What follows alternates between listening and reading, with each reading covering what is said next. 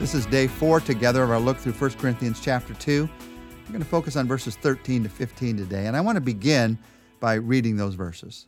Paul wrote, "This is what we speak, not in words taught us by human wisdom, but in words taught us by the Spirit, expressing spiritual truths in spiritual words. The man without the Spirit does not accept the things that come from the Spirit of God, for they are foolishness to him, for he cannot understand them because they are spiritually discerned. The spiritual man makes judgment about all things, but he himself is not subject to any man's judgment."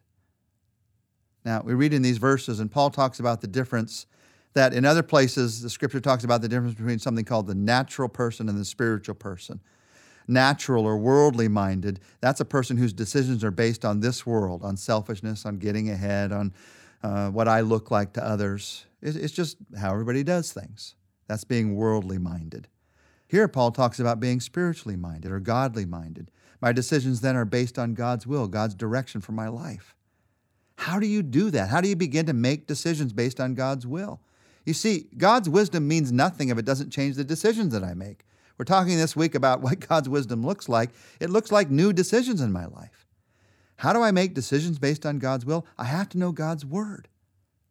Paul says we talk about spiritual truths in spiritual words. To enjoy God's wisdom, you have to understand God's Word. And these verses remind us that understanding God's Word is not a matter of our logic or our intellect or even our effort. These verses remind us that you understand God's Word spiritually, not logically, but spiritually. Now, it's logical often. Sometimes it's above our thoughts, but often God's Word is very logical. But you don't understand it logically. You understand it spiritually. What does that mean? What does the word spiritually mean? We have a lot of misunderstanding about that. Spiritual here is not talking about a feeling, I feel spiritual, or a philosophy, spiritualism. It's talking about a person. Spiritually means you understand it through God's Spirit. When we talk about spiritually as believers in Christ, we're not talking about some philosophy of Eastern religion. We're talking about God's Spirit, the person of God at work in your life, helping you to understand God's Word. Now, this reminds me of, and today I want to focus together on two truths about every believer in Christ. The first of them is clearly in these verses, the first of these two truths. And that is the truth that the Holy Spirit makes every one of us, makes you, it makes me, every one of us able to understand the Bible. That is true for every believer. Let me focus again on those verses we just read in the New Living Translation. I want you to hear this again. Verses 12 to 15. "And God has actually given us His Spirit, not the world's spirit, so we can know the wonderful things that God has freely given us. When we tell you this, we do not use words of human wisdom. We speak words given us by the Spirit, using the Spirit's words to explain spiritual truths. But people who aren't Christians can't understand these truths from God's Spirit. It all sounds foolish to them because only those who have the Spirit can understand what the Spirit means. We who have the Spirit understand these things, but others can't understand us at all." It takes the person of God to understand the words of God. That's what Paul is saying in these verses. Have you ever read a book and wished that the author was there to explain what you just read? These verses remind us that the author of the Bible, for you as a believer, the author of the Bible, God, is always available. His Spirit has been put into your life as a believer. And God didn't go to the trouble of sending His Spirit into our lives only to have us leave our Bible on the shelf.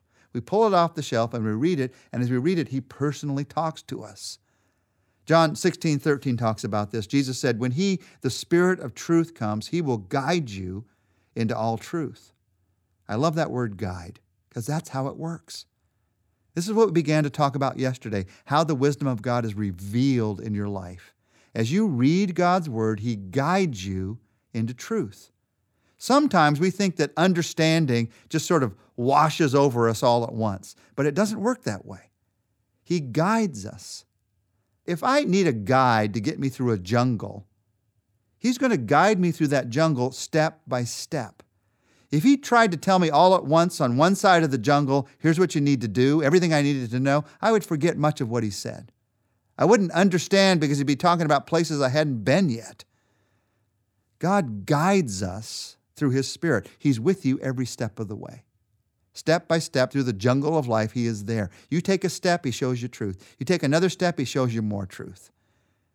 Every one of us as believers, the Holy Spirit makes us able to understand the Bible. That's what these verses mean.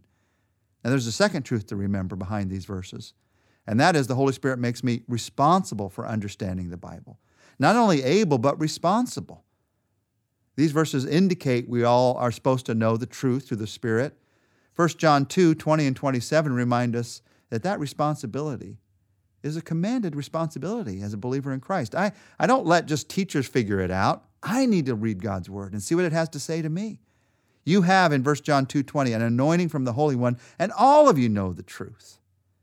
Verse 27, this anointing you receive from him remains in you. You don't need anyone to teach you, as his anointing teaches you about all things.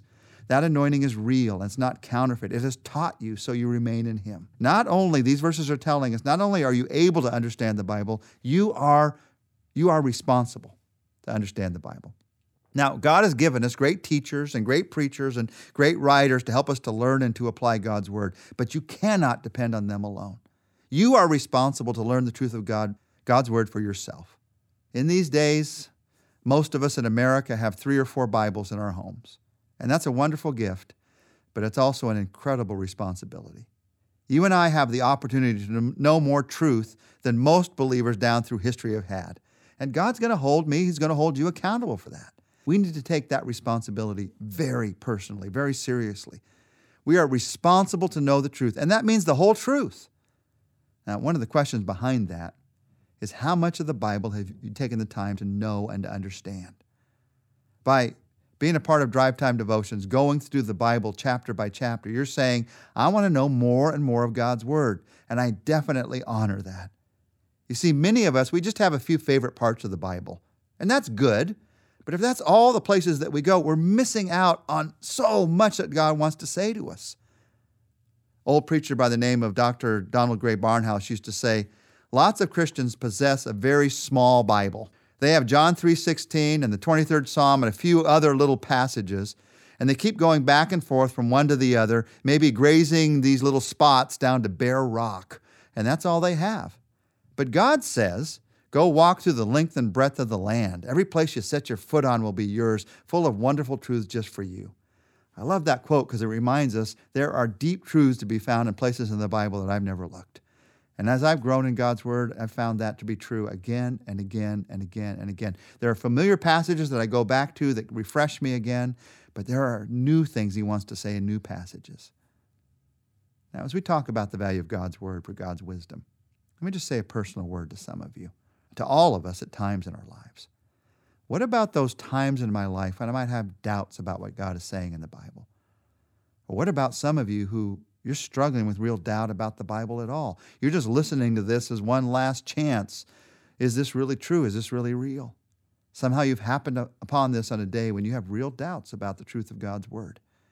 Maybe you're not quite ready to take a leap of faith because you have some logical questions that you just can't quite seem to get answers. So the idea of trusting in all of the Word of God, it's very, very scary to you. Truth of the matter is, the Bible is not a textbook. It is meant to be read in relationship to God. God wants to answer your questions, but it begins with a relationship to Him. So you don't go and say, I'll check you out, God, and then I'll begin the relationship. No, based on that relationship, you say, God, would you show me? I believe you can answer my questions. The Bible says faith comes through hearing. So first you trust, and then He will show you. If you have doubts, join the club. We've all had doubts. So what do? You take those doubts to God. You say, God, here it is. Here's my doubt. And I trust you with this doubt.